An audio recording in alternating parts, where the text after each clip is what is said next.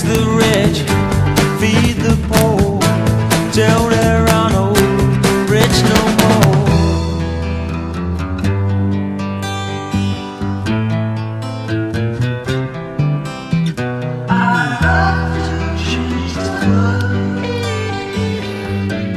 Thanking Alvin Lee once again for our introduction there. So many decades ago, so prophetic. Love to change the world.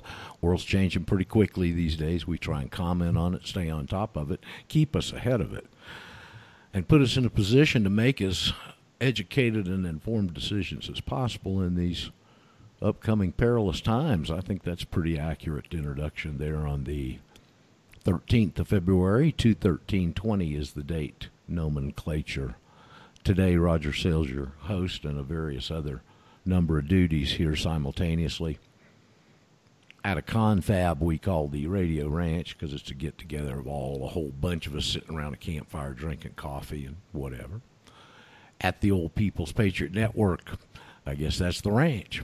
So anyway, here we go, off on a Thursday edition. DP calls in right there before the show as usual.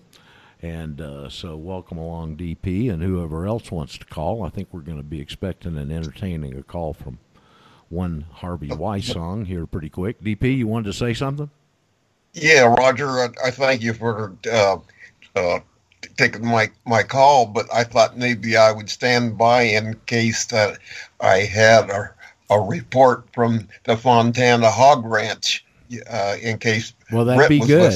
That may be good. Those may be necessary. You know that before they got the coronavirus, they had the swine flu. So you're in a place that may be susceptible to it. We ought to have string reporters around.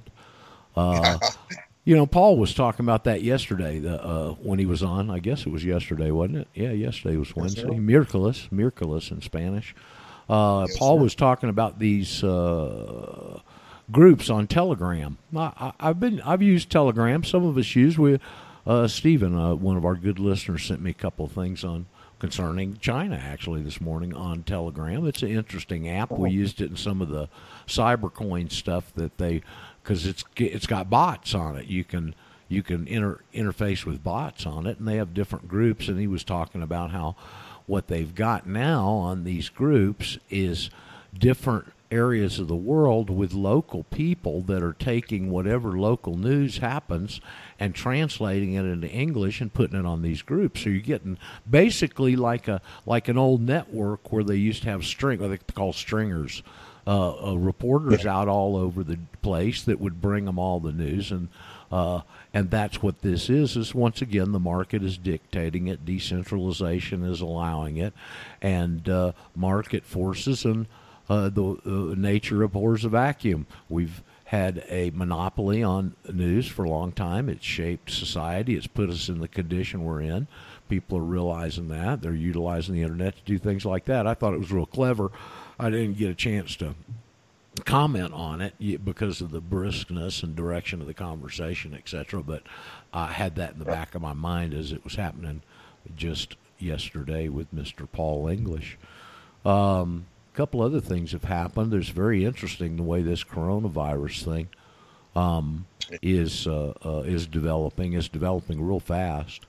There was just think with this thing, we just started talking about it like Friday before last, and all of a sudden it's enveloped the world, and it's got some things that are happening that show you the potential all-reaching far effects of whatever the heck it is and wherever the hell it came from. Okay. Yesterday, of course, you know the condition in China. I should drag up that Telegram thing. Although, Stephen, the source was Hal Turner, and I have a automatic bias against Hal Turner stuff because he was proven in some sort of a court engagement to be an FBI informer years ago. So I'm very jaundiced on anything that I see with his attachment there. Pardon me. Something that did happen that was on Zero Hedge yesterday after the show. Of course, everything in China shut down. We've talked about it. 90% of the export sector shut down. I think 85% of the factories, etc. China's the sweatshop of the world. not only for receiving goods, using oil, all these critical things, but also for their fact that they're this booming market that's gone from, what did I see? They've gone from, at the turn of the century, they've gone from $4 trillion to $40 trillion in debt in like a short amount of time, relatively. So they're loaded up on debt. It's been this huge emerging markets.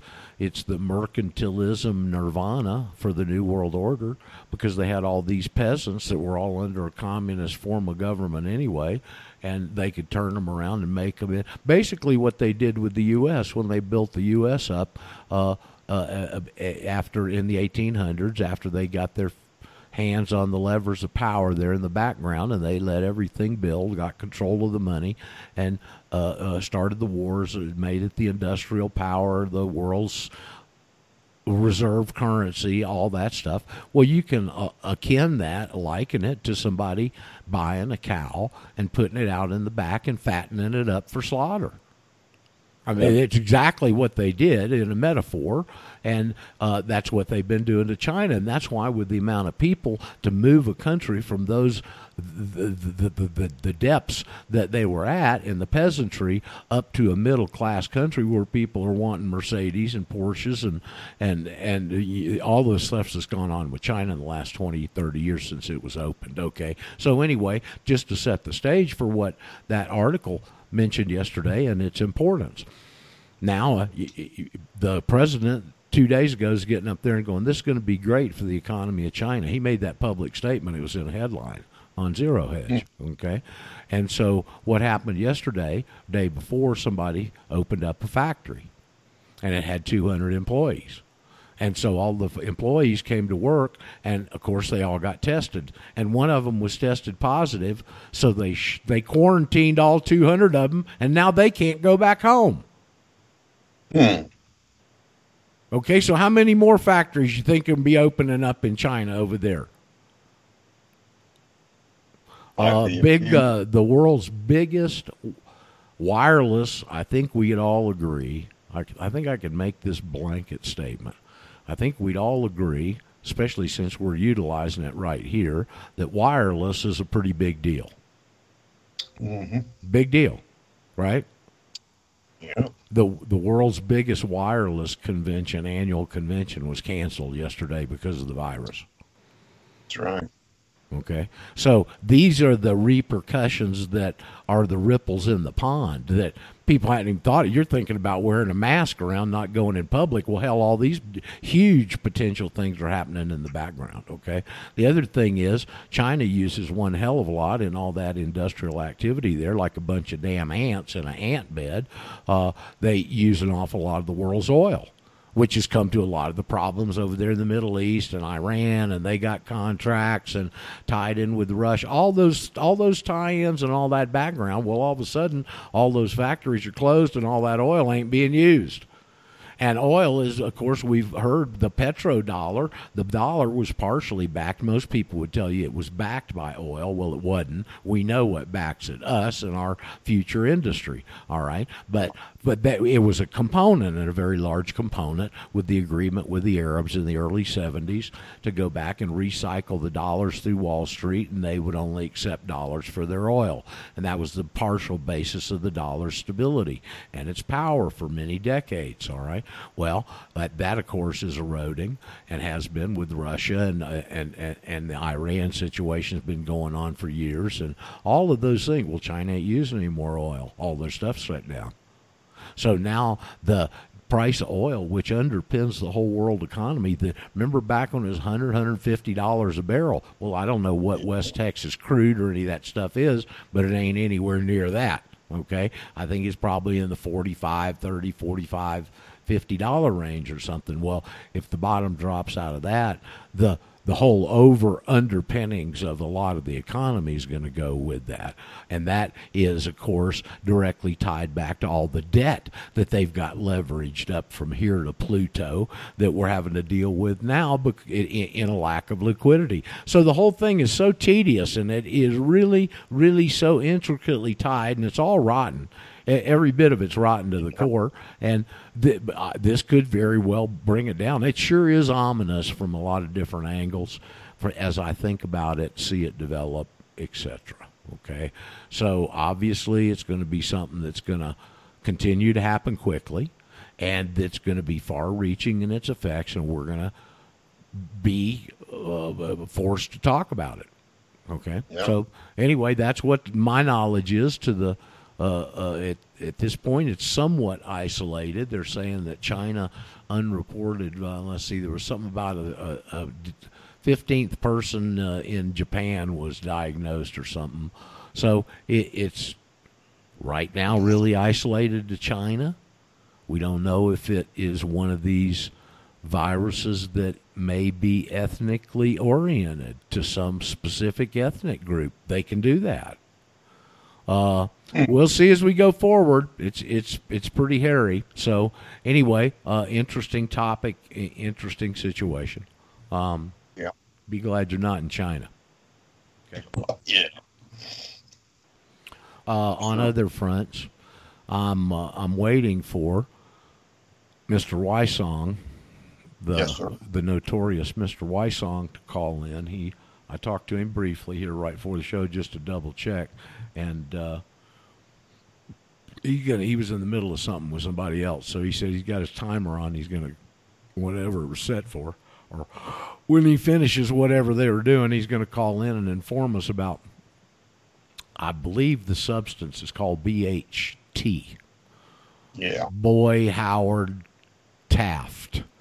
And I don't know. I know a little bit about it enough to say something that's stupid, so I won't say anything at all because I know Harvey knows a lot about it. So we'll hear about that when he comes on. I got the lead actually from our good listener Kay, and as I mentioned yesterday, she's had, I believe, shingles, and I put those two together because of Stem Enhance, which has helped her with her shingles a lot, by the way, she says. And but she had a long conversation with Harvey, and this came up, and she incorporated it into her regimen, and evidently is pretty high on it. So I wanted to find out about it because it has some potential anti-corona effects. So we'll see about that. See, the other thing I wanted to mention, nobody else wants to call in today. That's unusual. I guess Chris must be in child court or doing something. No telling. We'll hear from somebody. It is that Thursday day where we can really talk about stuff, and it seems like it's just different to me. Thursday seems different as a host. I've got through the early part of the week. We're past Wednesday. I know Brent's tomorrow, and it's kind of like, whew, the intensity of the week is somewhat downhill from here. But if you would like to call in, you're certainly welcome to. I did want to say what I did yesterday afternoon, spent a little bit of time doing, not too much. It wasn't too painful, and it wasn't too involved, DP. And that was, since nobody else is going to do it, I got on the internet and put in U.S. District Court, Salt Lake City. And a nice little page popped up with all kinds of different contact people and numbers and stuff. So I picked up the phone. It said clerk of the court. Picked up the phone, got a recording. It said something about state court, and then or federal clerk. And I hit number 2. And even though the reception was poor at that time, unfortunately, internet something probably, I don't know, on her end or mine. But anyway, we were able to converse, and she was a very nice lady. And I said, I'm looking for some information on a case that has gotten publicity recently out of your district there. And I told her that it's American Samoan and the birthright citizenship. And so I think she was familiar with the case, but she's clerk. They got a lot of stuff going on out there. And so I went over and pulled up the article. And as I was reading the article, it gave the judge his name. So I said, the case is Judge Waddup's. And she said, oh, Judge Waddup. So she goes off. She said, wait a minute, please. And she goes off for, I don't know, a couple of minutes. And I was hoping we weren't going to get disconnected, which occasionally happens with these calls back to the States. And she comes back and gives me both attorneys' contact information. And the American Samoan attorney, because of his name, and I think I've seen his name in the 2 articles we've had on it, is out in Washington State. And then he's got a counterpart with an American name that's in D.C. And so I called out there to the American Samoan guy and got his answering machine, and I just left a message and kind of, hey, you don't know who I am, but I got some information that deals with your case and this, that, and the other, and its importance, and my website and whatnot, a little bit of other background, and haven't heard back from him yet. Don't know if I will. Might have to throw another call into him, or even call the guy in New York. But I wanted to initially reach out to the American Samoan. I think I told him he had his hands on the keys to the matrix, and just didn't understand, because there's no way he can understand what we do, and that this was based on a book and 100 years of 3 men's research. So we'll see. I hope he calls me back, and I just feel moved to reach out to him, and this has been bubbling under for a while, for years, since the plebiscite and this, that, and the other case that went to the Supreme Court didn't receive certiorari, and now it's coming up again. And she said in the conversation, she said, "Oh, that case has been appealed." And I didn't ask any other questions. I said, yeah, I knew it was up for appellate. Actually, what the article said was the judge had made a preliminary, quote-unquote, decision, but knew that and left it open for, well, we talked about it yesterday, amicus curiae, basically, briefs. They call them friend of the court briefs, and appeals, and it has evidently been appealed. And it will maybe get heard at the appellate level, but if it gets appealed further than that, it won't be heard at the Supreme Court, I guess, unless the appellate level ruled in favor of birthright citizenship. If the appellate level would rule in favor of giving birthright citizenship to the American Samoans, I believe the federal government would apply for certiorari, and I believe it would be accepted by the higher court, the Supreme Court, and I believe they'd rule against.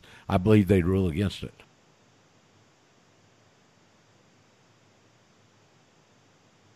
Interesting. Excuse me, I did the cough button there. So, should the case proceed that way, that would be my prediction on the course of events. Now, let's see. Here comes the aforementioned Mr. Wysong. There he comes. Let's see if we can merge him in and see how Skype and the engineers are doing today.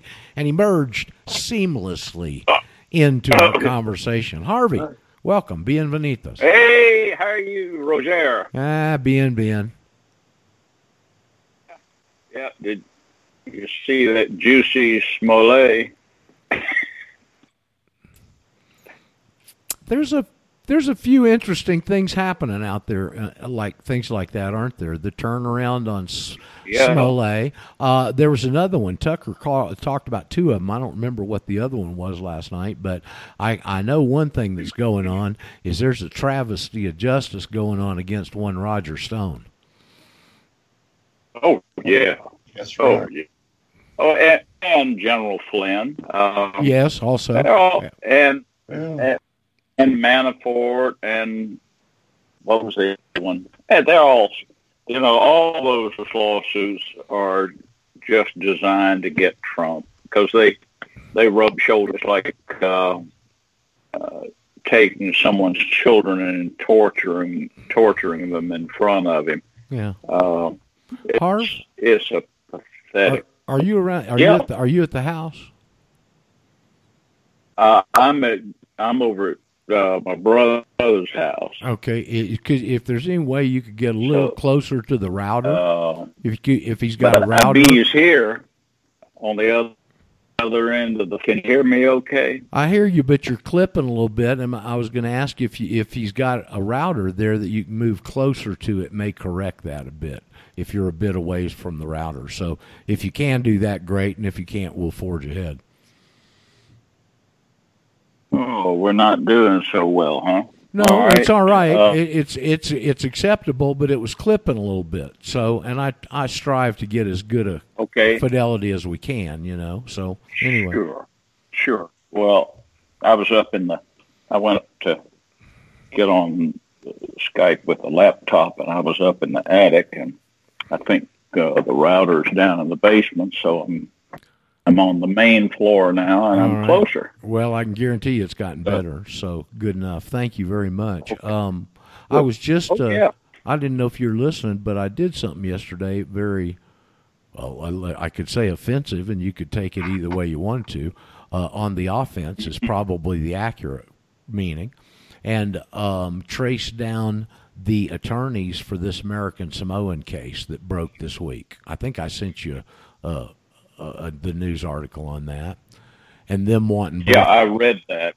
Well, I got a hold of the attorney. At least I left a message for him yesterday. I got his name through the district court there in Salt Lake, and so we'll see. I hope maybe we can stick our foot in there and show these guys. And just as I was speculating right when you called in, it is on appeal. It's on appeal out of the district court, which the way the federal court system's structured means, of course, it goes up to the appellate level. Is some people say the first place you can get real law, for one thing, I've heard it said.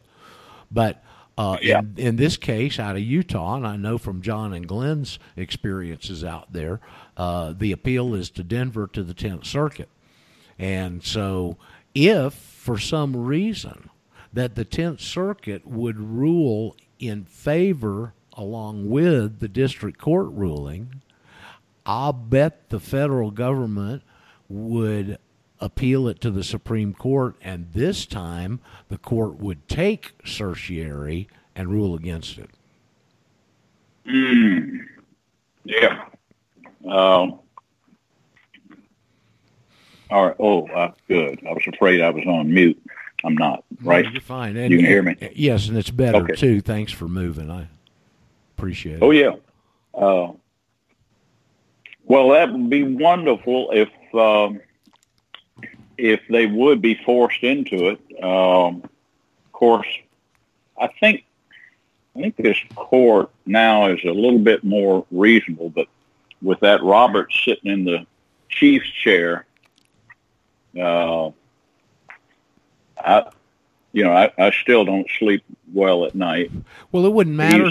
It wouldn't matter who was sitting up there, because they couldn't rule in favor of the birthright citizenship, because then it exposes the scam. That's the problem. Yep. Let's see. We got two Skypers on.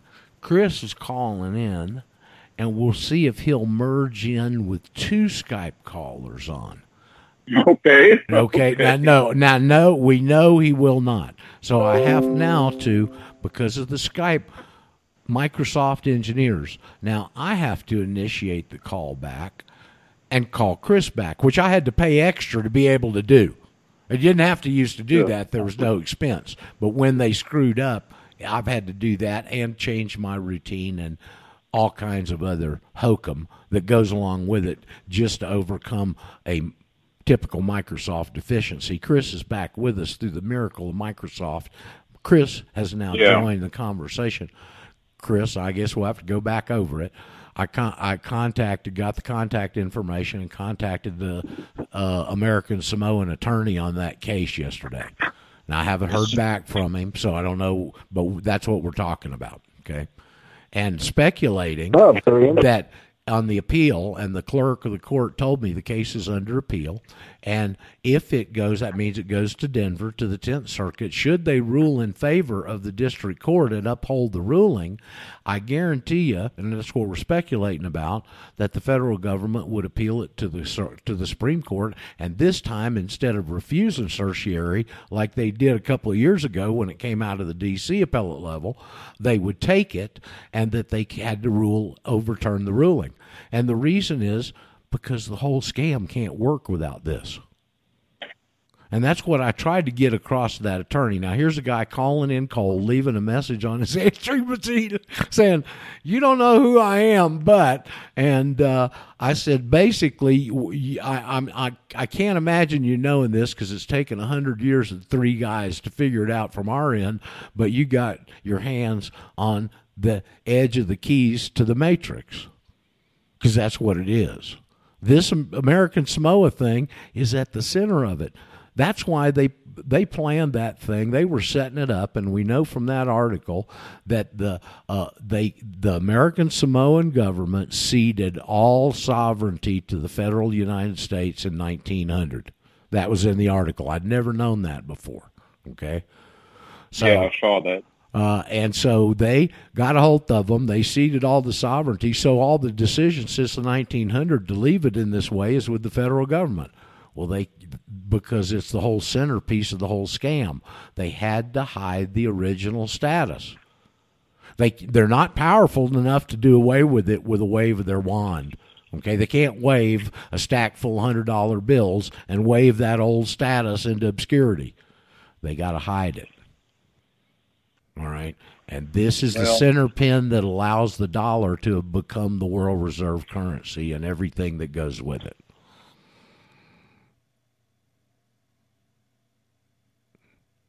Without this, they didn't have the collateralization power to fund the Wall Street and the monetary system, which is what this is. Without this, they couldn't sell bonds because just the land of the United States and the resources wouldn't back the amount of bonds that are out there. It has to be backed in the futures market off of future labor. And that way it's unlimited. Okay, and the tie-in for the bonds is this, because this allows them to put this system in place and make you property from birth, which is, of course, represented by the birth certificate in the form of a warehouse receipt.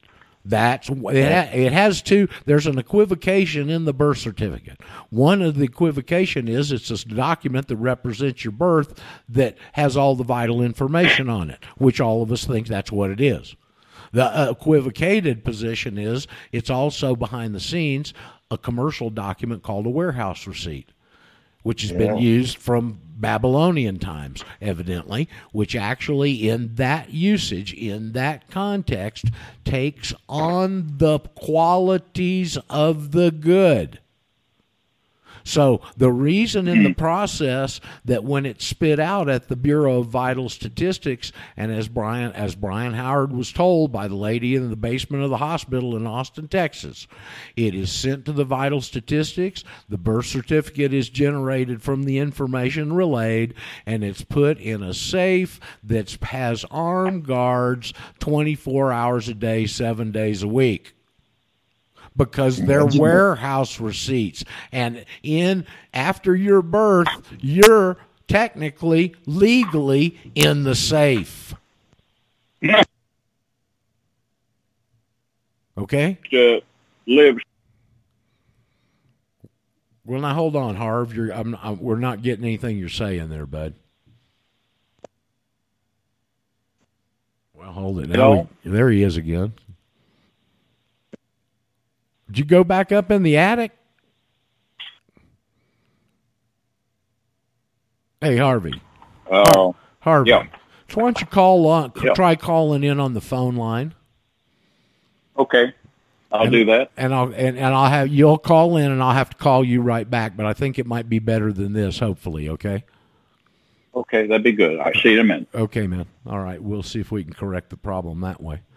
Chris, how you doing? Good. So anyway, that's why this American Samoan thing's real important, and I went ahead and picked up the ball, and hopefully that guy will call me back. If not, my plans are I can call him back and leave another message, or I've also got the American counterpart, his co-counsel in D.C., and his contact info too. I did not throw him a call yesterday. I thought I'd just start with this first one, the American Samoa. He's got more skin in the game. Yeah. Here's a little sidebar activity that is salient that operates on this. It's kind of like inside baseball, if you will, is a term they like. And The ceding that they talk about, Samoa to U.S., that has to do with the sessional acts pursuant to petition for statehood. When a state wants to come into the so-called federal union, or corporation, as the case may be, at 1900, I think they were already a corporation, but they may not have generally known that everywhere. They have to cede all unceded lands that were not already granted, owned, occupied to the federal government.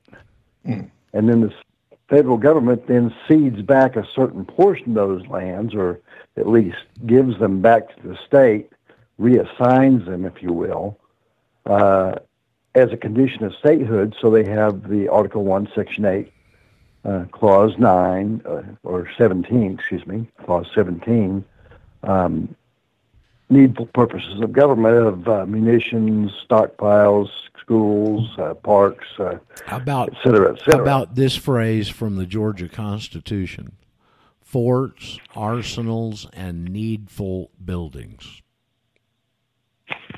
Yes, you're absolutely correct. I'm not looking at my notes. I'm just speaking extemporaneously off my head in my recollection of my research and my own defense of my own private grants of land making patent, which I may have another round two coming up in the near future in Oklahoma.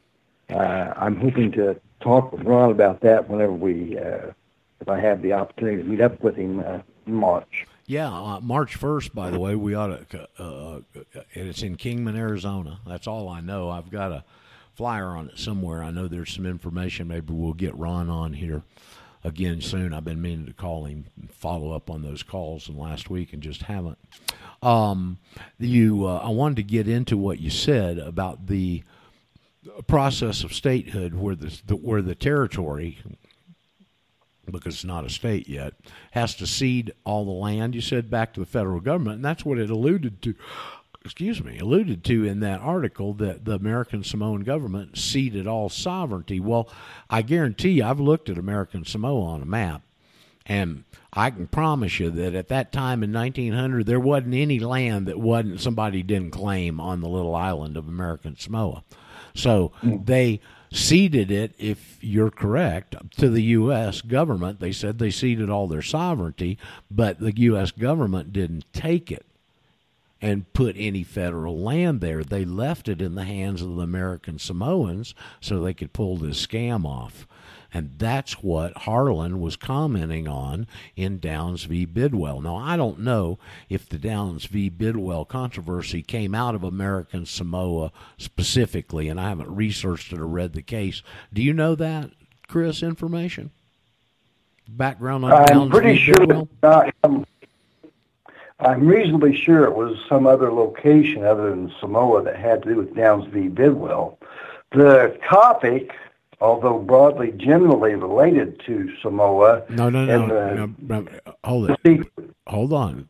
There's two islands. One of them is Samoa, and the other little bitty compared is American Samoa, right on the eastern side.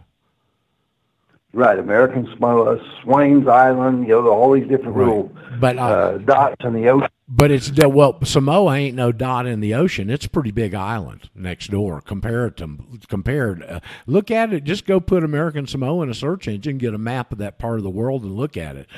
It's amazing. I didn't do that till about a year or so ago one day, and I was shocked, really. It's a little bitty, looks like an almond, over on the eastern edge of a pretty good-sized island, which we still have a relationship with, Samoa, but it is not. It's not in the territory. They got American Samoa, and they went through all these gymnastics to set this thing up to pull this scam off. Well, absolutely. The deceit and treachery that's occurred with the so-called representatives of government and other outside agitators that want to take control of this country and have hated us with a passion since the so-called Civil War, the uncivil war, the War of 1812 and the other ones, are really just a horrific attack on the American ideals, the culture of freedom and liberty that was spawned here on this piece of land. It has been a pain in the posterior of the Roman Catholic Christos Church and the Synagogue of Satan since its inception, because it gave a thought, an idea in men and women of freedom and liberty, of owning their own destinies, of being able to be entrepreneurs, of have the freedom to excel and to, or fail if the case may be, but to take self-determination over their own lives and the lives of their family and their offspring was an ideal that was so important to them, because it's foundationally spiritual in nature, because the Creator wants us all to take self-responsibility, to excel, and to serve Him. Okay, hold on. I'm trying to get Harvey back with us. Will it let me add him? Despise these people, okay. No, it says no. Can I add him? Let's see if we'll add Harvey in here. Looks like we might be going to. Let's see. I don't have anybody else in my database that would be Harv. And see, I got him on Skype, but I'd rather not call him back on Skype because we were having problems with it. I swear, you people. I despise these people. You want me to look up a phone number for him? No. He should be in the database. It shows him coming up here. Harv, you with us? Harvey. Oh, come on. Ring through. Do whatever you're going to do, or get the answering machine or something. All right. Let's see. Let's pull that off. Yeah. What you're looking for? Pardon me. It gets aggravated. Go ahead, Chris. Oh, I was only going to say I could kind of update you on what transpired yesterday with the court flagrings of the administrative hearings in these so-called family courts, DCFS and the like. These are really diabolical. I think we got Harvey came on here. Harvey, I tried to call your number back and it wouldn't ring through or something. I don't know what's going on with these people. Harvey? Yeah, Roger. Tried to call your number back and it wouldn't ring through or something. I don't know what's going on. You got a radio on the background? Heather, Roger. Okay. Now, hell, we got the same situation. I can't hear you. You can't hear now. me. Well, now I can. Now we got you. Try again. Try talking again, Harvey. Okay. 10-2. Okay. I am talking again. Well, it's... You're loud and clear now, Harvey. I'm reading you loud and absolutely clear as a bell. Okay, good. Okay, so we were off waiting for you to come back in. I'll tell you what, while you got limited time and you're doing other stuff, you told me, and what I really wanted to query you about is came up with this coronavirus stuff and an email from our mutual friend Kay, who mentioned specifically BHT. And she said you had told her about it, and I wanted to get some information on it rather than do all the studying myself, which I know you've already done. Okay. Are we playing? I hear something running in the background. I don't. No, I don't hear anything like that here. So. Okay.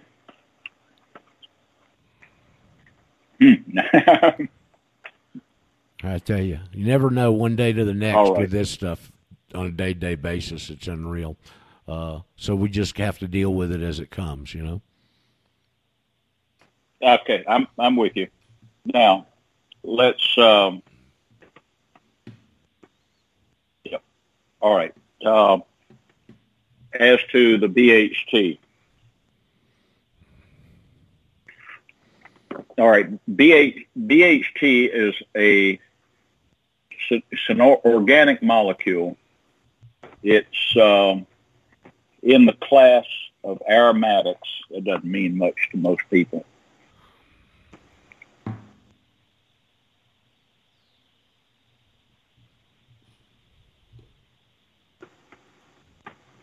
But I think I've got two things going here at once that I need to.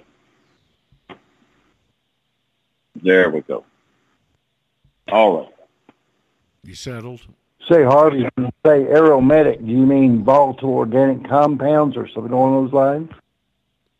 Well, aromatic means that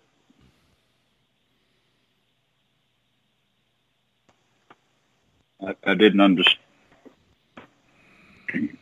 Look, I didn't quite understand that, but aromatic compound is something that has benzene as a starting point. But it doesn't matter. Here's the important stuff about it. The T,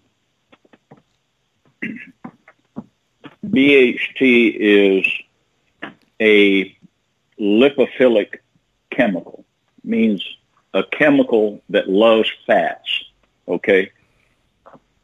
And it has been found to disable or help the body get rid of the herpes families of viruses and the cytomegalovirus. And there are other viruses, but I don't know whether the coronavirus is one of those that let's see. Nope. I don't know whether the cytomegalovirus is one of those that, the coronavirus is one of those that is disabled by BHT. I wonder if the coronavirus I wonder if it's disabled by silver. I don't know. There's a good chance that it is, but there is, in the research literature, there are papers published, and this has been around for a while, stating that coronavirus is killed, if you can use that term with a virus. Usually disabled is the term of choice. I mean, yeah, preferred term. But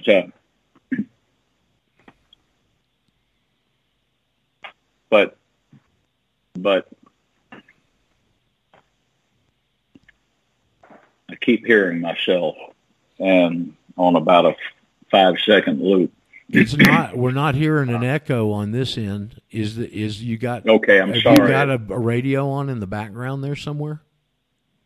No. Maybe Skype's still on the background on your computer and you're on the phone? Harvey, did you just go away? I think he might have had it running in the background there on his phone. Let's see if he calls in in a second, or I'll reach out to him. When I say there's something new every day here in this technical challenge, I mean it's every day, almost something new. Let's see if we can get him again. Live Harvey there. Let's hit him Harvey there, and we'll call him back.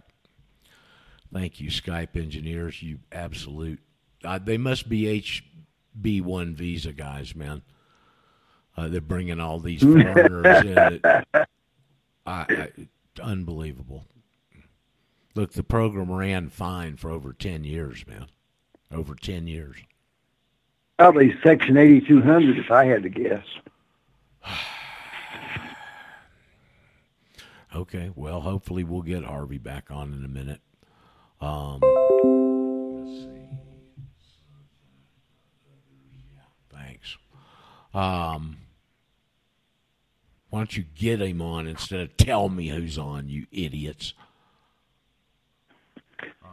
While you're grappling there for Harvey, this kind of has an interesting sidebar relation to the Samoa situation and the political nationship, if you will, because the case yesterday that I was over in DCFS has two Filipinos involved, the mother and the son, and of course the father was married to the Filipino woman, and they were pretty seriously involved, and we study law and studying Supreme Court decisions that relate to political status and debt collection and other things. That's kind of what got them into the cahoots with the FBI terrorists and others of the Joint Terrorism Task Force, and got their child seized from him when he was about 13. He's almost 15 now. And it was alleged that the young man had made the allegation, unsubstantiated as it were, that he had been physically... Right. But curious. Roger. Go ahead. There we go. Harvey, is that you again? Yes, Okay. It is I again. All right. Are we hooked up? We appear to be, but one never knows. I think so. See if we can get through this BHT thing, and you can go on off and do what you were doing and need to do, and we can quit all this confusion. Absolutely ridiculous.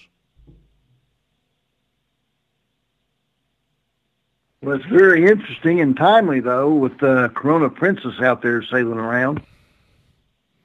Harv, can you talk? It shows you're on with us.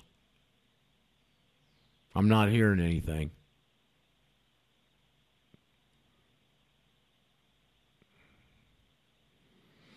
Can you hear me now, Roger? I hear you now, yes. Okay. Let's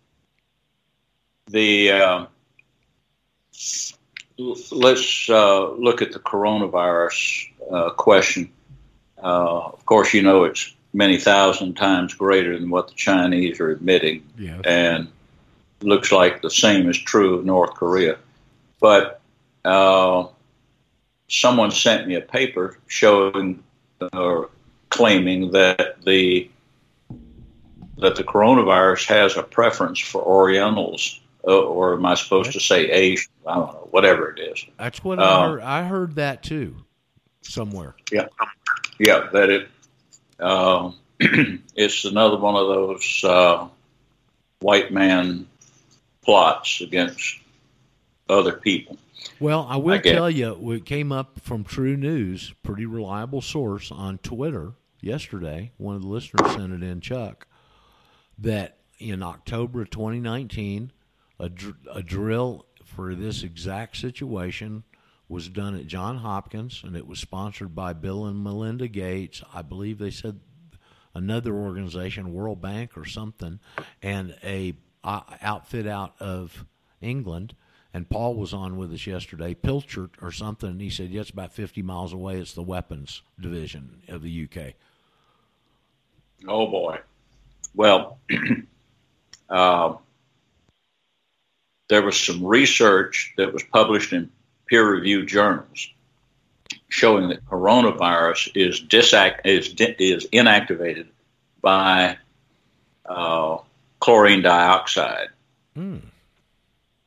And chlorine dioxide is used in water purification and all this. And what the subject of the test was, will chlorine dioxide treatment eliminate the coronavirus in wastewater plants?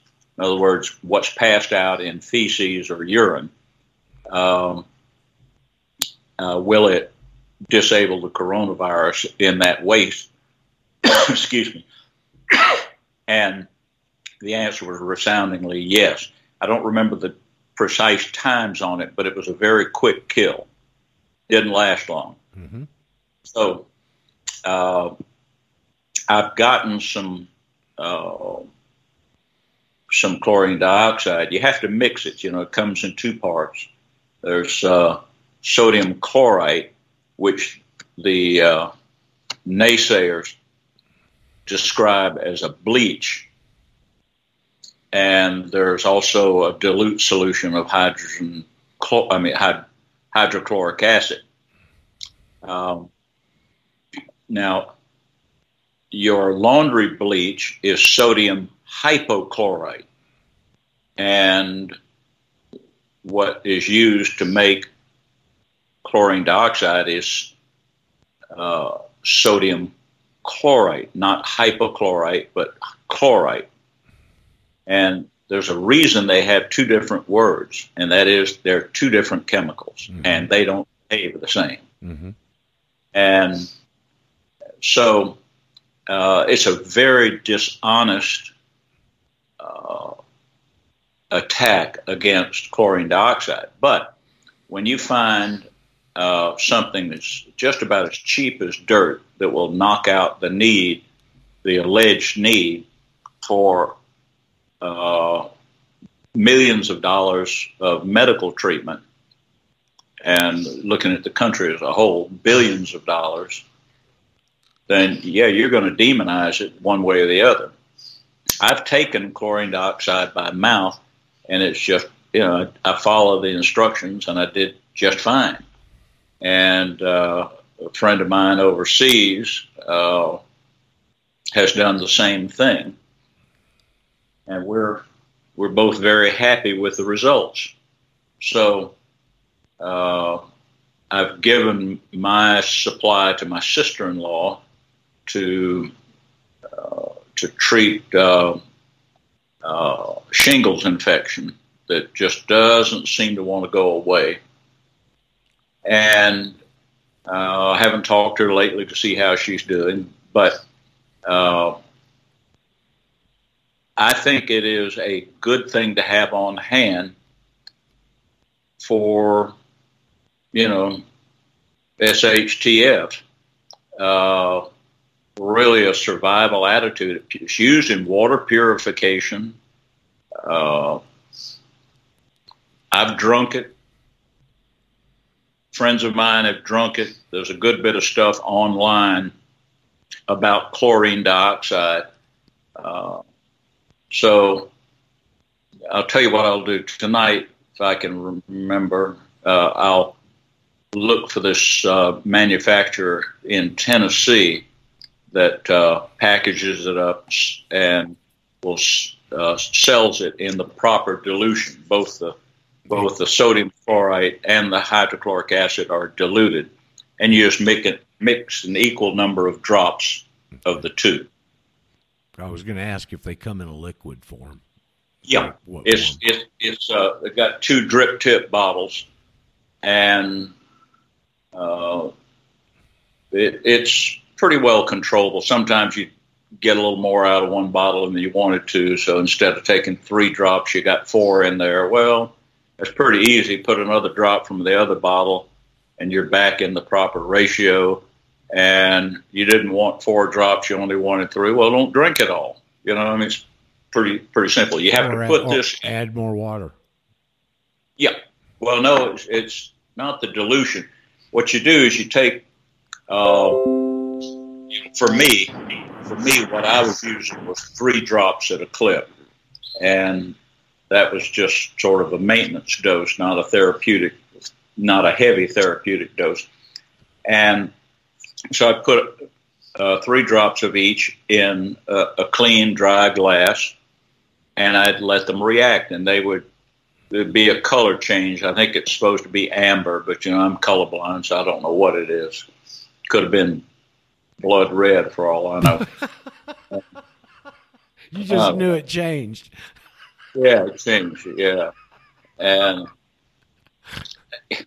as a kid, I was cursed with these eyeballs that let me see just enough color to think I could see color, and didn't realize I was colorblind. It's a good thing you didn't come into the world loaded up with artistic talent, or you may have been some sort of an artistic genius with that combination. Yeah, could have been. But when I enlisted in the Navy, I had to, of course, have a physical. It was pretty slack physical, but I was in the Navy Reserves while I was still in college, and remember the corpsman giving me that color perception chart. Well, I'd never heard of this thing before. I'd never taken one, didn't know a thing about it. And and we got finished. I think there were 15 charts on there. And he closes up the book after we're finished and picks up his pen to write into my medical record. He says, "Man, you are colorblind, aren't you?" I said, "Colorblind? What do you mean?" I said, "I only missed 2 of them." He said, he started laughing. He said, "Missed 2?" He said, "You only got 2." He said, "And one of them is a dummy to see if you're lying." Oh, so I got 1 out of 14. I said, "You mean you're supposed to see the numbers?" And it's just, it was so pathetic. I know this guy was going, "Where did this man come from? Can we return him? Can we muster him out of the Navy with an honorable and just let it go?" You might could have gotten 4F out of that and not gone to Vietnam, If you had played it right. Yeah, I wanted to go to Vietnam. So I know. That's why I got out of the Navy into the Marine Corps. So, don't throw me in that briar patch. Testosterone. Yeah, that's right. And I didn't realize at that time how much the government was lying to me. Yeah. And but anyhow, back to our color change. We were in a color change at the bottom of a glass when we left you. Yeah, and it gives off a gas that you can smell, but you let it react for at least 20 seconds and maybe a minute, and then you add 3 or 4 ounces of water and chug a lug, and that does it. And it tastes a little weird, but it's nothing horrible. And it's not made by Baskin Robbins, All right. Or Ben and Jerry's. So it's highly effective against viruses. It's supposed to be effective against highly effective against malaria, and a lot of people claim cancer, but I don't know about all that. This isn't that stuff they're calling MMS? Yep, miracle mineral syndrome. MM. Okay. Yeah. So this is the same miracle. thing. Yeah. Didn't put that together. We talked about it the other day. Somebody called in talking about it, Samuel or somebody. Cody's joined us. Let me see what Cody's got on his mind this morning. He's getting pretty good about calling in and merging and immediately putting his mute on so we don't hear him driving to the office. Hey, Cody. Well, I guess he doesn't want to talk after all. He just wants to listen. Okay, Harv. Well, I didn't put those two together. If I would have had a little better idea. Now I understand what you're talking about. This is the thing that was developed by that guy over in Africa against malaria or something originally. No, he was working down in South America. Then he took it over to Africa and tested it on malaria cases there. I see. I was pretty right. But kind of. Yeah, that's the same guy. Had his name for a blink. Anyhow, he's sort of a weird dude, but he came up with something good, so I'm not going to. No, don't beat him up. Don't beat him up. No, well, he's got this, he's created some religion that is, he calls himself a bishop or a pope or I don't know what else. In this church he invented, reminds me of Scientology. Well, let's leave all that to the side and just concentrate on his scientific prowess. Well, putting this together. I have a feeling that it was done because of government pressures that gave him some First Amendment protections. But Yeah, possible. But the stuff does have posts. Anytime something's denounced by the American Medical Association and the CDC and Big Pharma and Little Pharma and everybody else, it's got to have something going for it. I'd agree with that statement. Sure would. Samuel's joined us in here. He's usually got something he's bringing to the table. Hey, Samuel. Hey, Roger. Morning. Yeah, I've taken up to the therapeutic dose of that stuff to 15 drops, which is what's supposed to kill malaria 95% of the time. I guess actually 98. Humble said that only like 2% needed a second dose to wipe out the malaria. But that is mixed with citric acid, or the sodium chloride is mixed with citric acid, from my understanding. I just wanted to clear that up. Harvey? Yeah, I can hear you now. Okay. I couldn't hear. He said his understanding was it wasn't hydrochloric acid, it was citric acid that was mixed in there. No, you can do it with citric acid as well, but hydrochloric seems to give the better results. There you go. Oh, really? So what I bought was dilute hydrochloric and dilute sodium chloride. Okay.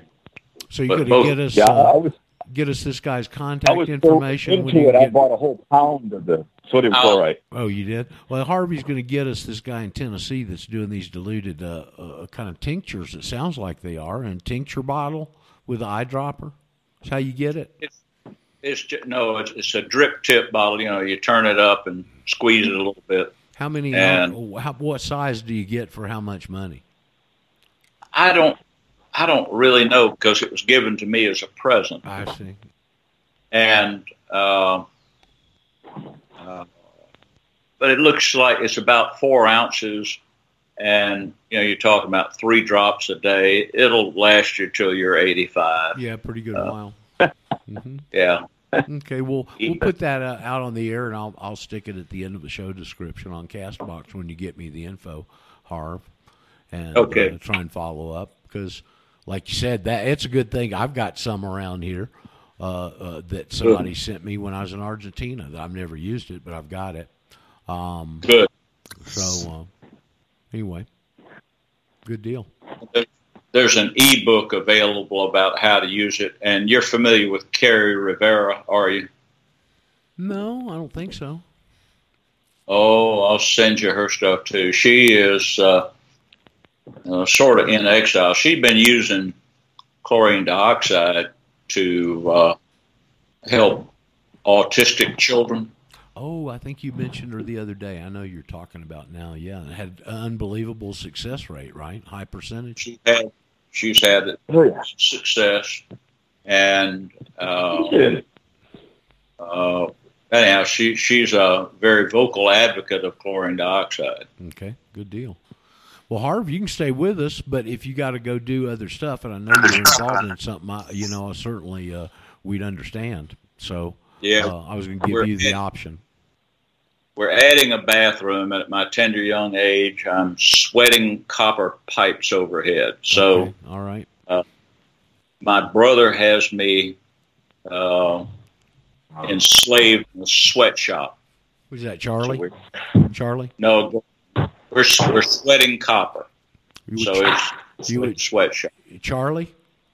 No, Gordon. Gordon. All right. Well, beat Gordon up. Tell him to be a little more gentle slave master, and we'll talk to you soon, okay? Yeah. Okay, I'll send you that stuff. All right. Thank you, Harv. Well, you bet. Bye-bye. Sure appreciate it. Yeah, Harvey Wysong, very special friend of mine. Amazing how we met. We've been friends for many years. You can hear the quality of person he is.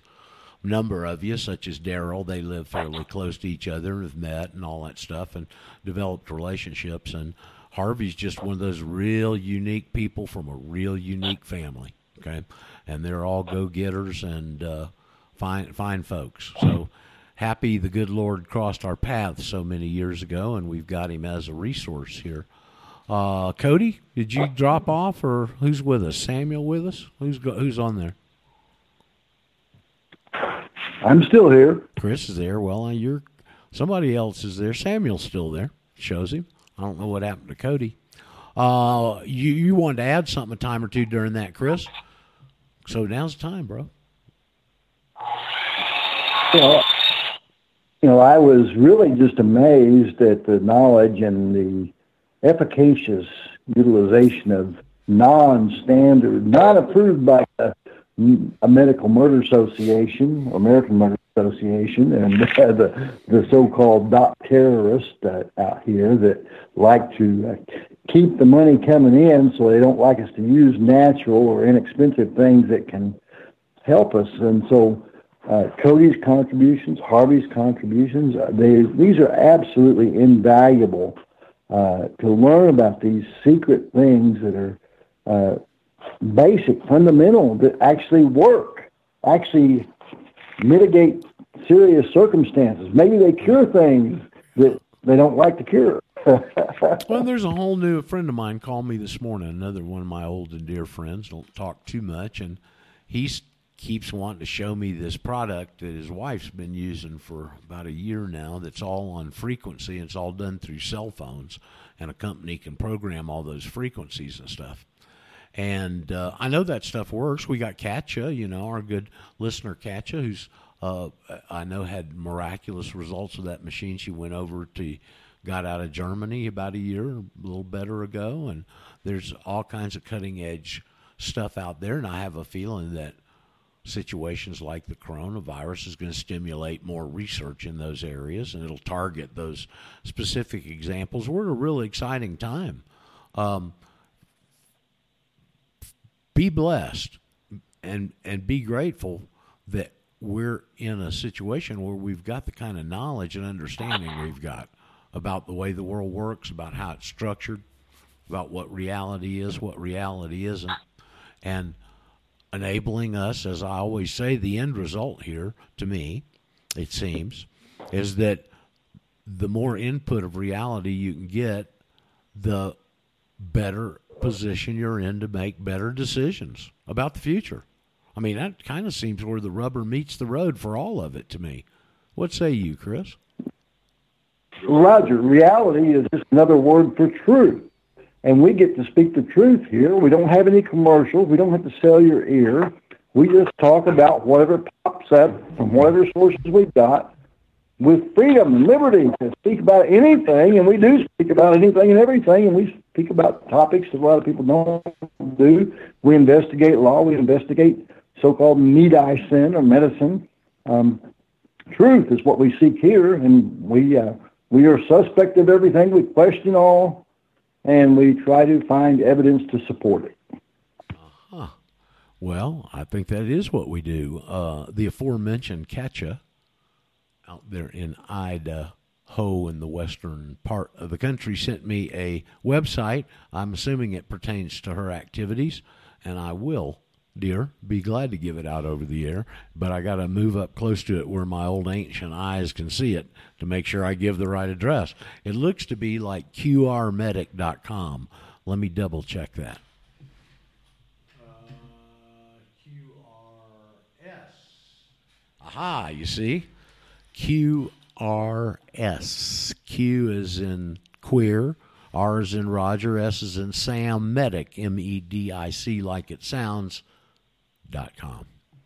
So you can go over there and check that out. There's some extremely attractive, very happy people on the front page of that site. Yes, Chris? I remember the Q in the QRS is quantum research or something like that. I don't remember exactly what the acronym stands for. I've heard it before. Yes, sir. Well, QRSmedic.com is the ticket, so you can go over there and see those people smiling and not very attractive and all that kind of stuff. What else is going on? What were we talking about? There's more. There's a very apropos Mormon song they teach over there. If you see a frowny face, do not let it stay. Turn that frown upside down and smile that frown away. I think that's a great plan. Well, Abraham Lincoln said, A man's about as happy as he makes up his mind to be. There you go. Quantum Research System. Don't hiss your S's, Roger. Quantum Research System. Let's see, what else is happening that's interesting and topical? If you've got anything on your mind that's interesting or topical you'd like to bring to the table, we'd certainly like to invite you to participate. You can do it several ways. You can dial the old standard dial where I'll have to call you back. And if you're new, I don't have a profile identified with you, so I got to get a piece of paper and write the number down with my tired old eyes and then call you back, so it may take a couple of seconds. Sorry. You can thank Microsoft and their engineering team for that. Or you can, again, go to, if you've got Skype loaded, go through the process of sending us a handshake, which means putting PPN, People's Patriot Network, that's what that stands for, a hard space, the word hotline. It'll pop right up and send us a little emoticon that waves, and I'll okay it, and then we can call, and you can call in usually pretty clearly and seamlessly. I guess Harvey, like you said, he was up in the attic and the router's in the basement, so sometimes that can have a detrimental effect on fidelity, you know. And anyway, we got it straightened out. And I love to have Harvey on the show. Harvey is such a special guy in my life, and we have been almost instant friends from the minute we ever met. Okay, and he's quite a guy, Harvey Wysong. He's a man of many talents. He's he's an absolutely fabulous carpenter with his hands, working with wood and stuff. Come on, man. Anybody that can patent a sawhorse, come on. I mean, doesn't that say it all? You can patent a sawhorse? Do you know that, Chris? Did you hear one? Pardon me? I may have seen this sawhorse at the convention center a few years ago. A better sawhorse, if you will. That's a pretty. That's an important piece of work for a tradesman. I'm not sure if he had it out there in Vegas, but he came up with an idea. His father was a inventor, and he came up with an idea on how to make a different type of sawhorse, and where you can replace the boards you saw through. It gives you a lot of leverage. They made a video about it, and they actually went to Lowe's and got a deal with Lowe's there in the Southeast region to test market it. But it came in a kit. And so they bought a bunch of kits and they distributed them to the Lowe's stores, but there wasn't a salesman there to demonstrate it and, you know, all that kind of stuff. And it didn't really show sales potential in that approach. And so, but they've gone back to the drawing board, I think, trying to do something with it. But just the point that after all these years, somebody that could come up with a different angle, different enough to get a patent on it, on something as basic as a sawhorse, it just speaks volumes to me, you know, about Harvey. And, of course, through the last 10 years, we hadn't had a lot of contact because he took care of his mother until she died at 106. And it's a lot of, along that path is where he learned a lot of this medical stuff from doing research to try and elongate her living. So quite a guy, one of the real neat people I've met along the path. I'm happy to be able to incorporate him into the program from time to time and have him call in. Well, building a better mousetrap is a secret of success, I heard, and he seems to have done that on a couple of different occasions. And you know, I would observe that Harvey is an artist. He just practices a different form of art, the healing arts, the building arts. You know, I've been up in the attic soldering pipes before. I know about that. I watched them doing it up in the big boys up in the Wynn, Las Vegas, when they had that big pool and stuff. I had them soldering pipes right outside the rooms that project the 3D high-definition video projection systems on the wall of the waterfall back there, and this was some pretty highfalutin electrical stuff up in there, big Barco video projectors, and it was just a really interesting thing because I would watch these guys while I was working there out of the corner of my eye and take it in and watch their methodologies of how they got successful welds or soldering on all their silver soldering usually, on their pipe joints so they wouldn't leak. And that's what Harvey's doing. And then I'd been up and around the attic and having to reroute pipes because he had a leak underground. So I'm intimate with that concept. Yeah, man. So, yep, jack of all trades. Chris, have we mentioned a story. I saw it and read the story, and we talked about it. It's outside of Vegas there, kind of in your wheelhouse because it's electrical on that big solar field that's being built out there where the mirrors rotate with the sun and they all focus back into one central location. It drives the steam, drives the generator. Have you heard anything on that, or has it made any progress, or do you know anything about it? Well, I'm pretty sure that has to do with Harry Reid and Nancy Pelosi and their group. I hope not. It's called a heliostat or something along those lines. I can't remember what the exact name is, but basically it is a collector up the top, and all those mirrored reflectors reflect the sun, concentrate it, superheat the medium, whatever the liquid is that they're utilizing, and it creates steam, and they use that to drive generators to make electricity as kind of the concept. And it's heliocentric for sure, sun-centric, if you will. And I know that Nancy Pelosi's philosopher's husband is a contractor, and he's done some underground geothermal stuff, and I think he does some solar stuff too. You know, all those big wigs that the representatives are lining their pockets off the backs of the American taxpayers, strapped as they will, and stealing money from the government before the wheels come off. Well, all these guys have known for a long time that energy was the key to controlling the future. That's why they control the oil market. I just thought that was a particularly brilliant idea and concept, and I'm very curious. I mean, you don't want those damn thieves and bandits with their hands on it exclusively with a monopoly, but that could really solve an awful lot of power needs. It's a quite interesting concept, and the technology we've got has developed to a point where you can pull it off and automate it and keep all those. I forget how many mirrors were in that field. For people that may not have heard that show, it's a project outside Las Vegas with, as Chris said, it's got a central tower, and it's got a sweet spot in the tower, so many feet up above the ground for so many feet. And each one of these mirrors is individually calibrated and computerized to track the sun from its particular angle and focus. How many are out there, like 1,000 or more?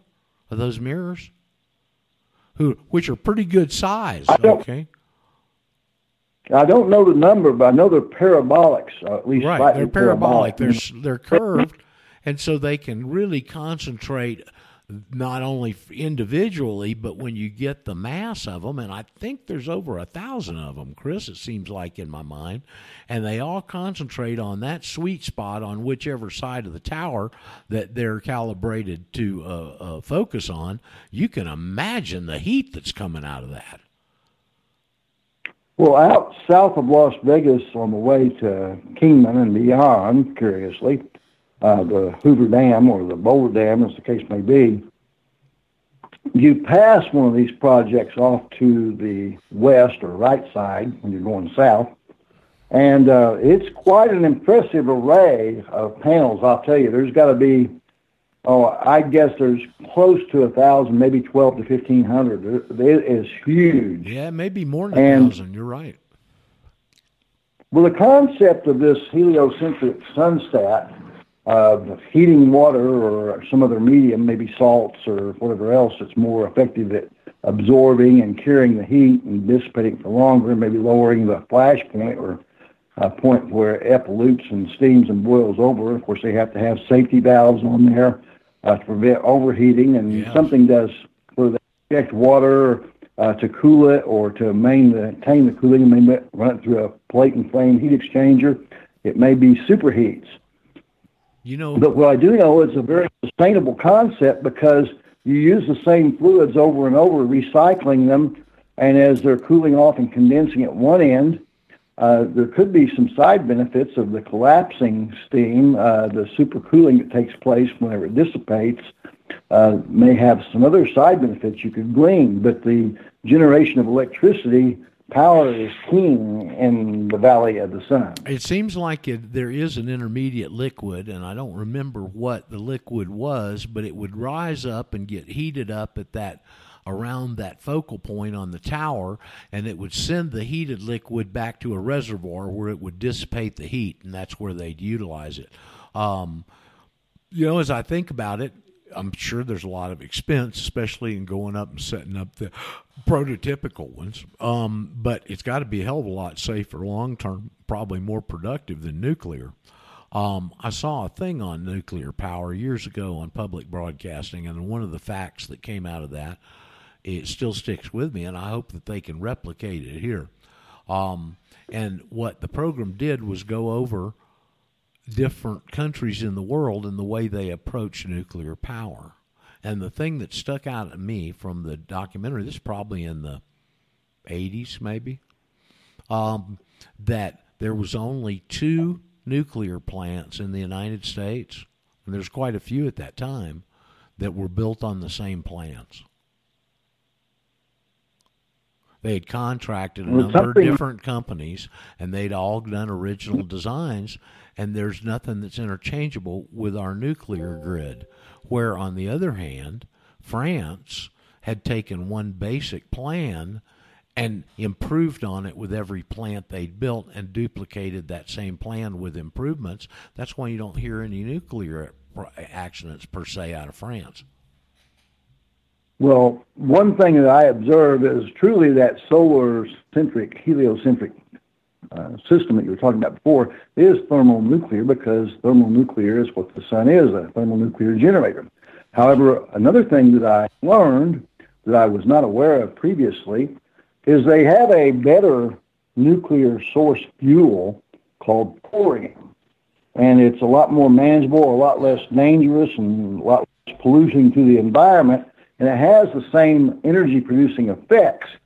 However, it appears the GE, Gamma-L, or Gehenna's electrics reactors that they chose and built all near water resources on the coast in a lot of areas, and where it was the most dangerous as opposed to least dangerous, I think by a devious device, were absolutely, I think, designed and devised and engineered to fail at some unknown or predictive time in the future, in my discerned opinion.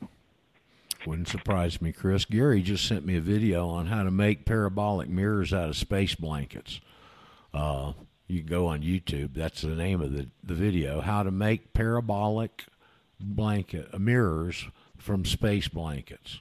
How to make parabolic mirrors from space blankets. Looks fascinating. I'll tell you one thing. Tuesday, when we got finished with the show, and that's the expat lunch day, so I got a whole bunch of stuff to do and get out of here to make it over there at an acceptable time, not be too late, be more than fashionably late, put it that way. I got out, and we're in our winter now, supposedly, and went out to do my Uber thing, and I called up Uber, and I walked, because the little place I'm at is more difficult to find. And so I walk out to the nearest, I call it an intersection, it's just right up there, and wait for him there, because it's easier for Uber new people to find it. So I walk out there, I leave my house and start walking out the driveway in the little roundabout way I have to walk to get up there. And man, I looked around, and this is probably now 1:15, 1:20 local time, and there was not one single cloud in the sky anywhere. Usually at that time of day, at this time of year, the heat is at 8,000 feet. It warms things up enough. If there's any moist air in the area, that evaporation turns into clouds, and we've usually got cloud cover in the afternoon or puffy clouds or something around. But that day, Tuesday, it was absolutely crystal clear, blue, with not one cloud in the sky anywhere. And it's beautiful. And I'm telling you, in the afternoons here, with no clouds, at 8,000 feet, buddy, that sun gets hot real quick. Okay? And a lot of people around here, the natives, walk around with umbrellas. So anyway, I can only imagine that apparatus with the concentrating the sun's energy through parabolic devices at this altitude. Yikes. I think it's called that a sunbrella in that application. Yeah, well, you need it. I mean, you can get pretty severely burned. I learned that. I haven't done much traveling, or I should say I've done very little, and only once have I gotten even out of the area since I've lived here for whatever circumstances. But we did go up on one Christmas day, first year I was here, to a little day trip that's real popular around here. It's called Papayarta. And it's about 45-minute drive. It used to be a three-day ride to get up there with horses or something, but you can get up there in about 45 minutes now.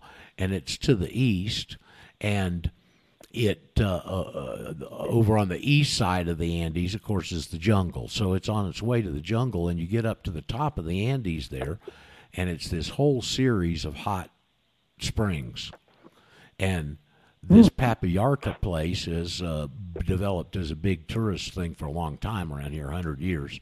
But it's real nice, and they've got 7 or 8 different pools, and they're all rock lined, and they've done a lot of real nice. You can walk around them. There's a lot of people up there, but every one of the pools are naturally different temperatures.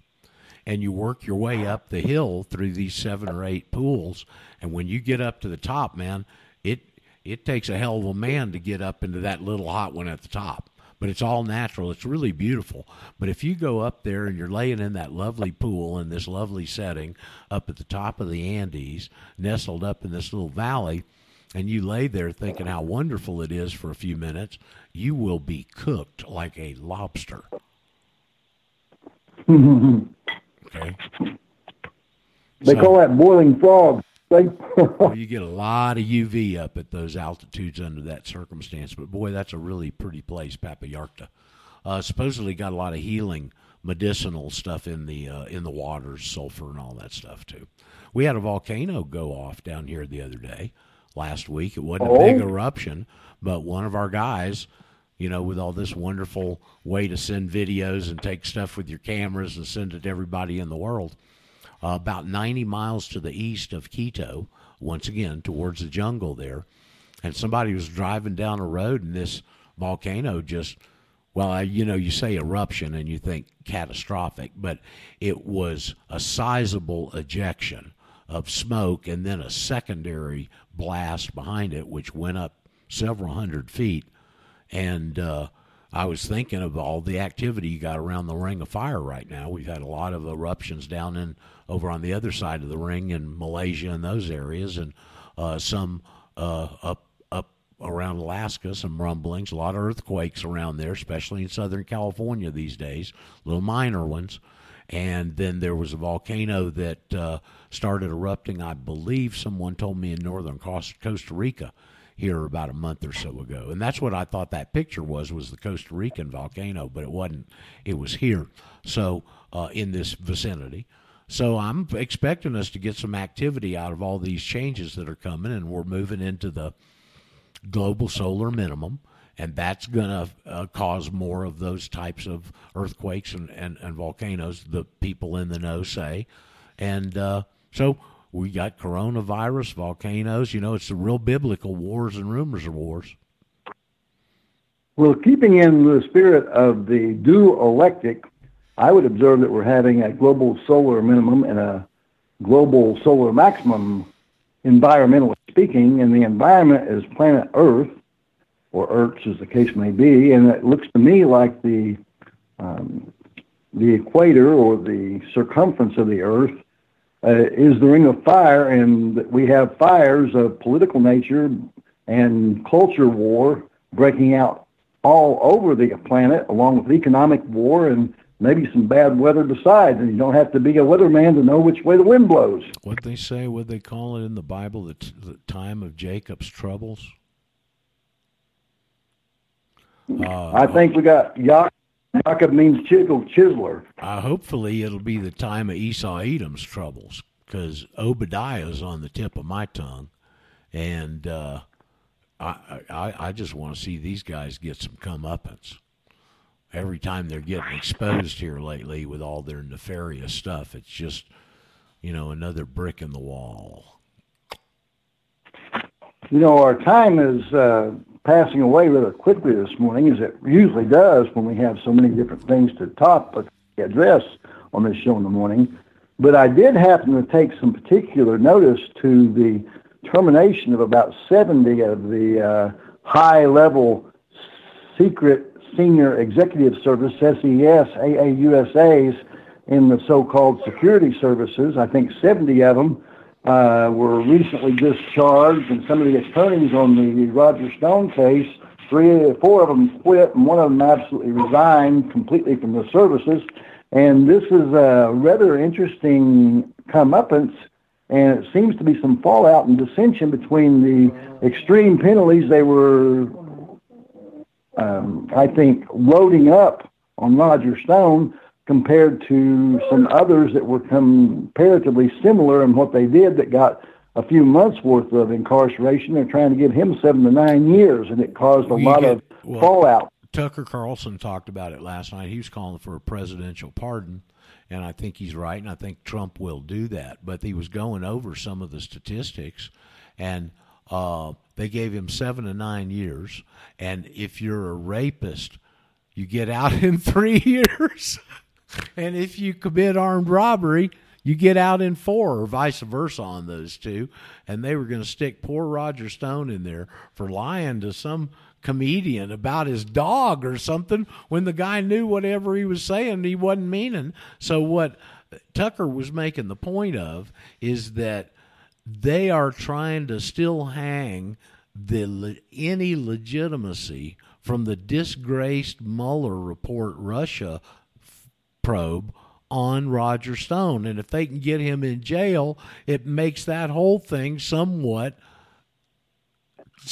credible in somebody's eyes. I don't know who, maybe, and theirs maybe, or their minds, but regardless, that's a lot of the motivation behind it. It's a sad situation, man. If Trump doesn't step in and pardon him, I'm going to be real disappointed in him. Well, this is exactly the same thing they're doing to Trump, same thing they're doing to me. They're projecting their crimes on the victim. It's a projection tactic. It's trying to frame the blame on the victim. That's what Nancy the Ripper, called the rap. Whether it's RAP or WRAP, I don't know, where you rap your victim with the crimes that you've done, and then you project that they've committed the crimes to cover up the crimes you did, and to basically see why you're do damage control being caught red-handed. It's RAP /WRAP. It's a rap. It's crap is what it is. Yeah, I agree with that. No arguments there. Let's see, last half of the hour on the old Thursday thing. Anything else worthwhile discussion? If any of you any of you have anything on your mind you'd like to call in and put out on the air, we'd love to entertain your call.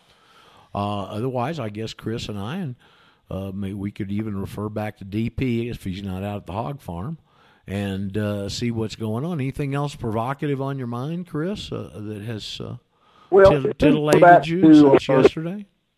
I think we should go back to the situation talking about political status correction and changes and the effects, the jurisdictional implications. These are things that foisted themselves rather noticeably yesterday in the administrative hearing master proceeding that I was in with the people, the Vincents that I was attending and have been on for quite a few years.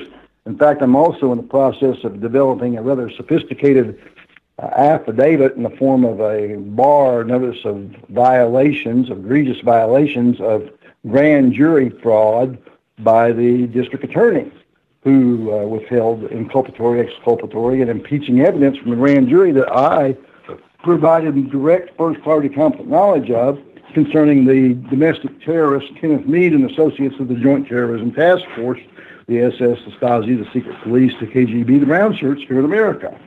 And it was really quite noteworthy in that courtroom yesterday, which I was front and center and had ADA hearing assistants headphones on. And they had to separate it up. Of course, they always keep us to the last. I have found this to be a tactic that the deep state and the bar cons it's standard operating. It's standard operating Absolutely. Procedure to hold our cases till the last. Yes, pattern, practice, and custom. They habitually and serially do that to make us be punished, to steal our time, and keep us waiting on the steel, torturous benches out until our case is called. And that ain't the only reason. They don't want your case and any of that information coming up in a courtroom full of defendants over there hearing it. Oh, that's exactly right. That's a circumstantial denial of American due process of law at an open, transparent hearing in front of the people, having a witness to see what's really going on. And by letting them all go first, it negates the possibility that anybody's going to stay behind except for people that have a vested interest in critically observing. Let's face it, you're in there for some kind of charge or traffic cattle court or whatever, and you get yours decided. The first thing you want to do is get the hell out of there. You ain't all interested in sticking around. Generally speaking, that is correct. I have stayed around on a couple to see what else is going to go on and to maybe mask who I was there for on occasion to keep from being directly related to a particular targeted individual that might be there, that I might be watching for and documenting the defect, corruption. See, now here's an interesting little somewhat of an equivocation in the situation you were in yesterday compared to what we would envision as a regular court setting for, say, a traffic ticket, some other infraction.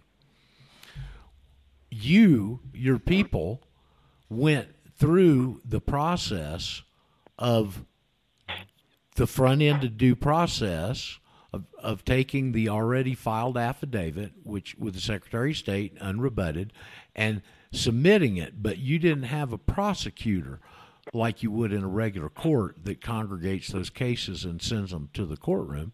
You're dealing in an administrative situation, and the person you're dealing with is the administrative agent, in this case Child Protective Services, correct?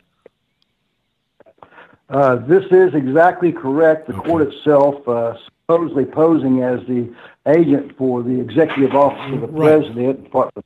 Well, the administrative agent is the prosecutor. She's the one that's got the case, the caseload, and there's not, as in the comparison, a public prosecutor that you can go to and submit the affidavit and say these charges don't apply. You did that, these people did that in their setting by alerting the agent, which is the proper way to do it. But I would say in this situation, now that we've analyzed it a little bit more and understand there's a difference, that when the paper, the affidavit, and whatever cover documents were given to the agent, that they should have been sent to the district director and the regional director and maybe even the national director, if there is such a thing. This sounds like federal and state. I'm not sure what the pecking order is, but maybe the way to circumvent her ignoring that, as has happened in this incident till it got to the administrative courtroom, which obviously it was in, would be to also put her supervisors on notice.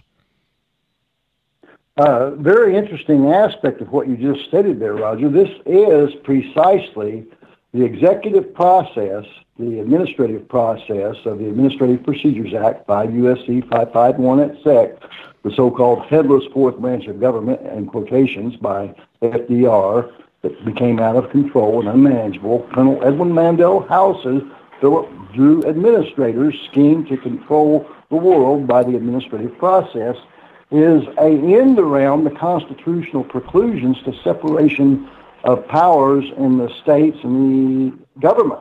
Well, that's because these are all. Well, when the people are property, they don't need those powers. All they need is to have it look like those powers exist to fool the poor serfs. You're exactly right. This is an in rem action against the race, the property, the trust, the fictitious entity of the corporate property of Congress.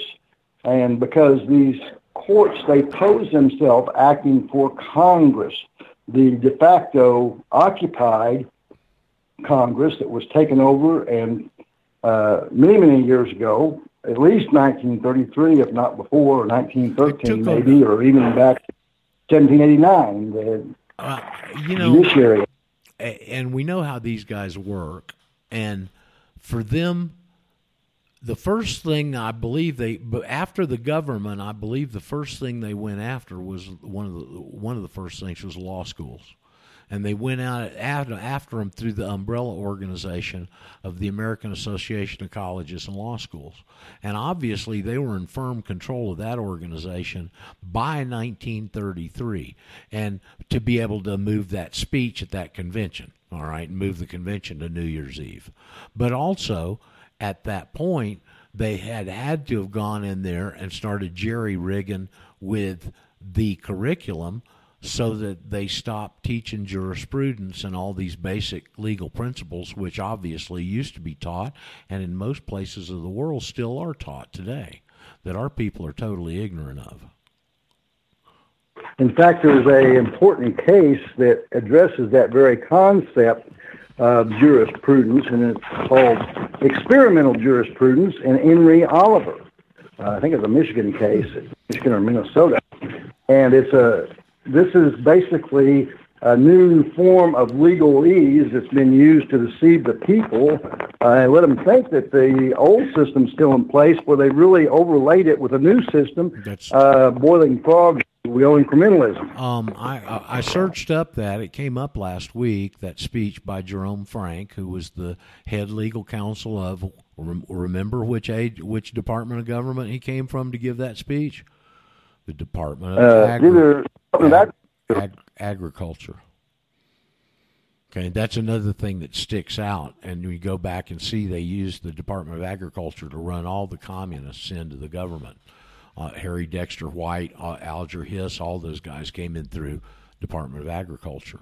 Well, it was the head legal counsel at the Department of Agriculture that gave this speech. His name was Jerome Frank. We talked about it last week, and Daryl sent me a message and wanted the speech. Well, I've got it saved somewhere on all this confusion of down hard drives and change computers, and I couldn't find it. I looked for it for a few minutes. I couldn't locate it. So then I went over to the search engine and put it in. It popped right up.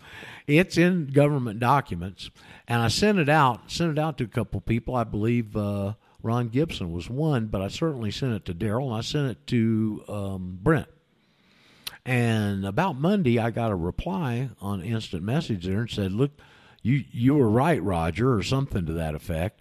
And so it may come up tomorrow, because I believe he read that speech. And the thing I've mentioned several times that it sticks in my mind every time it comes up is when we first stumbled on it and researched it, and I got a copy and sent it to Al Addis. We were doing shows back then together. And Al's response, I'll never forget. He said, that's the most damning government document I've ever read. So maybe we'll get Brent's read on it tomorrow. Interesting stuff. It's all right there. You can see they've put it in front of our face, and they have a mandate. Okay, believe it or not, these people do have some form. We wouldn't call them morals and ethics, but they've got some guidelines that they follow. Okay. Maybe deteriorated, antithetical morals and ethics, but one of them is that they've got to tell us what they're going to do to us, and they follow that. You can see example after example of it. Okay. The other thing that I find very interesting that has come out of these shows and these wonderful discussions that we're able to have, and the collectivization of good minds, was it hit me. Brent said one day, anything's easy once you know the basics. Said that years ago on a show we were talking about it. And so what I think happens is you start stuffing enough into your mind of all these different facts, which may seem, even at the time, somewhat unconnected. And at some point down the line, all that's in your subconscious, and you've become empowered because your subconscious and your conscious are now working together because you've untied a lot of these knots, and your mind just gives you answers. Okay? And that's what happened in this incident. And I've talked about it a time or two on the air, but it's really important because it's their MO, and we know it, and you can see it historically, and you go back and prove it. And that's the fact that in their approach to these devious things they do, these nefarious deeds that they pull off, when they're doing it in legislation, and they always put the hook at the front. Now, I can name you right off the top of my head. I can name you three, okay? One's the 14th Amendment, all persons born. The whole scam's in the first three words, all persons born. And you read the rest of the amendment, it's got other stuff. It's got nobody's got can question the national debt. That's down there in the 14th Amendment, buried in there. The Privileges and Immunities Clause part is buried in there. But the whole thing starts in the first three words, all persons born. The scam to control the world was set up in the first three words. You go back to, mentioned it yesterday, Title 26, the Income Tax Code Regulations, Title 26 CFR 1.1-1A, right there at the front, on the front page. If you open up the front cover, it's right up there on the top right. It's that close to the front, okay? And it says right there, an income tax is owed by all individuals who are citizens of the United States and residents, and to the extent of 871B and 877B, all U.S. national individuals. Of course, that's not what it says, but that is what it says. Okay, all state citizen individuals. You know, the status we've hidden over there on the other side of the world in American Samoa, right there at the front of the page. Okay. Here comes Daryl. Let's see if we can get Skype working with Daryl coming in here. Waits till the last 15 minutes. Waits till the last 15 minutes to join us. The other one that comes right off the top of my head is the Nationality Act of 1940 over in the statutes at large. Here's this long act that sets all this up, and right there in the first definition is the whole scam. A U.S. national is a person who owes total allegiance to a small S state. There's the whole statement right there. It's the very first thing printed in the act. So they always take the hook, and they always put it at the front. And then they put a voluminous bunch of crap behind it, which everybody delves into, discusses, argues about, and all that stuff for years, and the hook they passed when they opened the cover. M.O., M.O., M.O. This is how they do things. Hey, Daryl.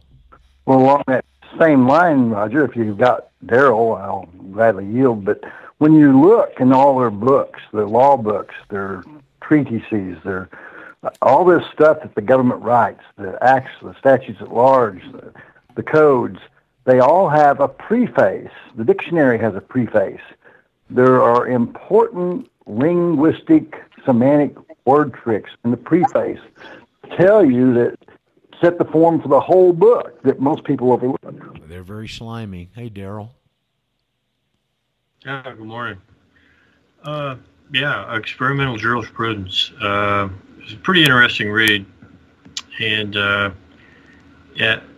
contained within it is some of the most interesting language. Yes, it is. I've ever read. I can't really recall of the tens of thousands of pages I've read a particular form of writing style or speaking style that Jerome Frank employs is unique in all the reading I've ever read. And I had to basically slow up a little bit and try to digest how he was preparing the meal, so to speak. And how about as he was setting the table going, oh, all the old fuddy-duddies in the old way of thinking, they want to go home at 5 o'clock and on Friday, but the new progressives stay late into the night and burn the midnight oil and work over the weekends to bring in the new agenda. Didn't say agenda, but to bring in the new system. Right? Wasn't there some of that in there? Yeah, there's actually quite a bit of it. Going back to what Chris and you were referring to is the terms and conditions and definitions. Well, this is what Jerome Frank does for the first page and a half, I say, was setting the premise, setting the stage, and adjusting the semantics. Well, so he builds on that as he continues on for 8 pages, and he brings out new word associations. The new word that he applies to the jurisprudence is experimentalists, and the new order versus the old order, or the old ways, or the folk ways. Yes. And these are impugned and in rather flowery language. And also understand at the very time that he was making the speech, there was this huge movement at the time it was rather huge. It was called technocracy. Yes. And technocracy was going to make its way into the New Deal, but they didn't have the technology for their technocracy. Well, now they do. Oh, they get it? They did. They wanted to do it then, but they didn't have the technology for their technocracy. Now they do. This is why you might want to read this. Maybe fine tune your perspective here. Is that, listen, they didn't let go of any of their agenda here. Okay, none of their agenda has ever been let go of. Most people think about. Remember glimpses of yesterday, think about what they might do tomorrow, and assume the rest of it's going to work the way it always did. And these people operate off a generational wealth and agenda. Remember back. My dog doesn't know I have. They tried to pull this in the 1920s, and instead of drugs, they had alcohol. And instead of the pill, they had back alley abortions, and it was bloody and messy like the Bolshevik Revolution. And they have put those concepts of control on the back burner until the technology and the development of science has gotten to a point where they can utilize them again in a different approach. Well, I want to draw this out a little bit, is that the theys that were had that intent, objective, and agenda are dead. Yeah. I want to repeat that. Those theys are dead, but who isn't dead? Well, their children and their associates and their progeny. And if you don't think that this isn't generational, then you're fooling yourself. You have missed the plot. Yep. You have to be reminded that this is the theys are in perpetuity in their hereditament. They are the inheritors. And you have lost yours, okay? You've been usurped. Could I say Adam Schiff? Yeah. Well, I couldn't use a better example. That is about as spot on as it gets. So, he has children. What is Soros's kid? On and so forth, and then you have those that are of the same spirit, because now they're invested in their generational success onto theirs. Now, these are the bureaucrats and the legal aristocrats, and they have become. These aren't the elite, okay? I'm tired of this term elite. I had to find something else, because I didn't like it, because they're not elite. These are the neo-demigods. These are demigods. They see themselves as gods of small g's, and they have gone through apotheosis where they have arisen. And so they're not elite, but they are demigods. They are powers and principalities. They think they're elite. Well, Demon gods. They think they're elite because they can conjure up all these things to enslave you and all this stuff and fabricate all this wealth out of it, and they think they're elite because of that.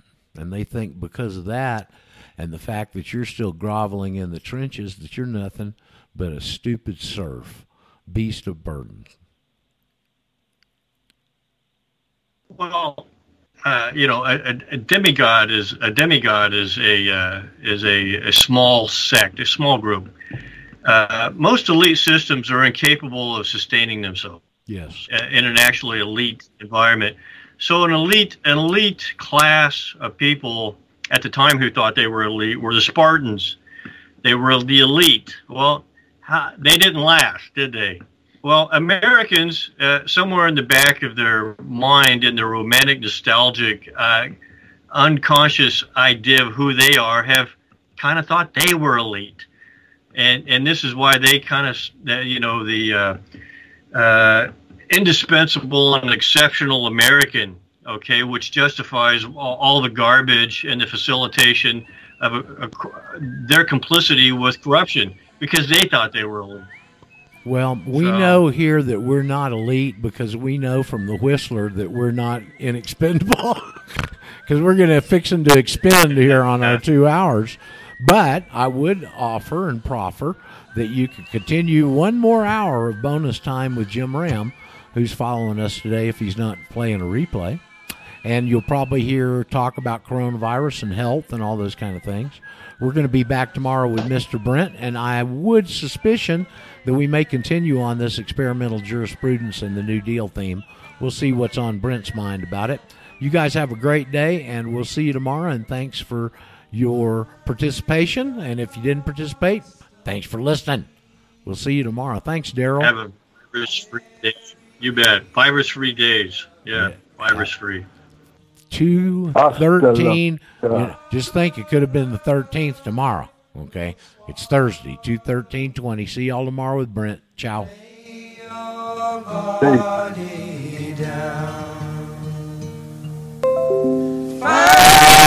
the cost of freedom buried in the ground.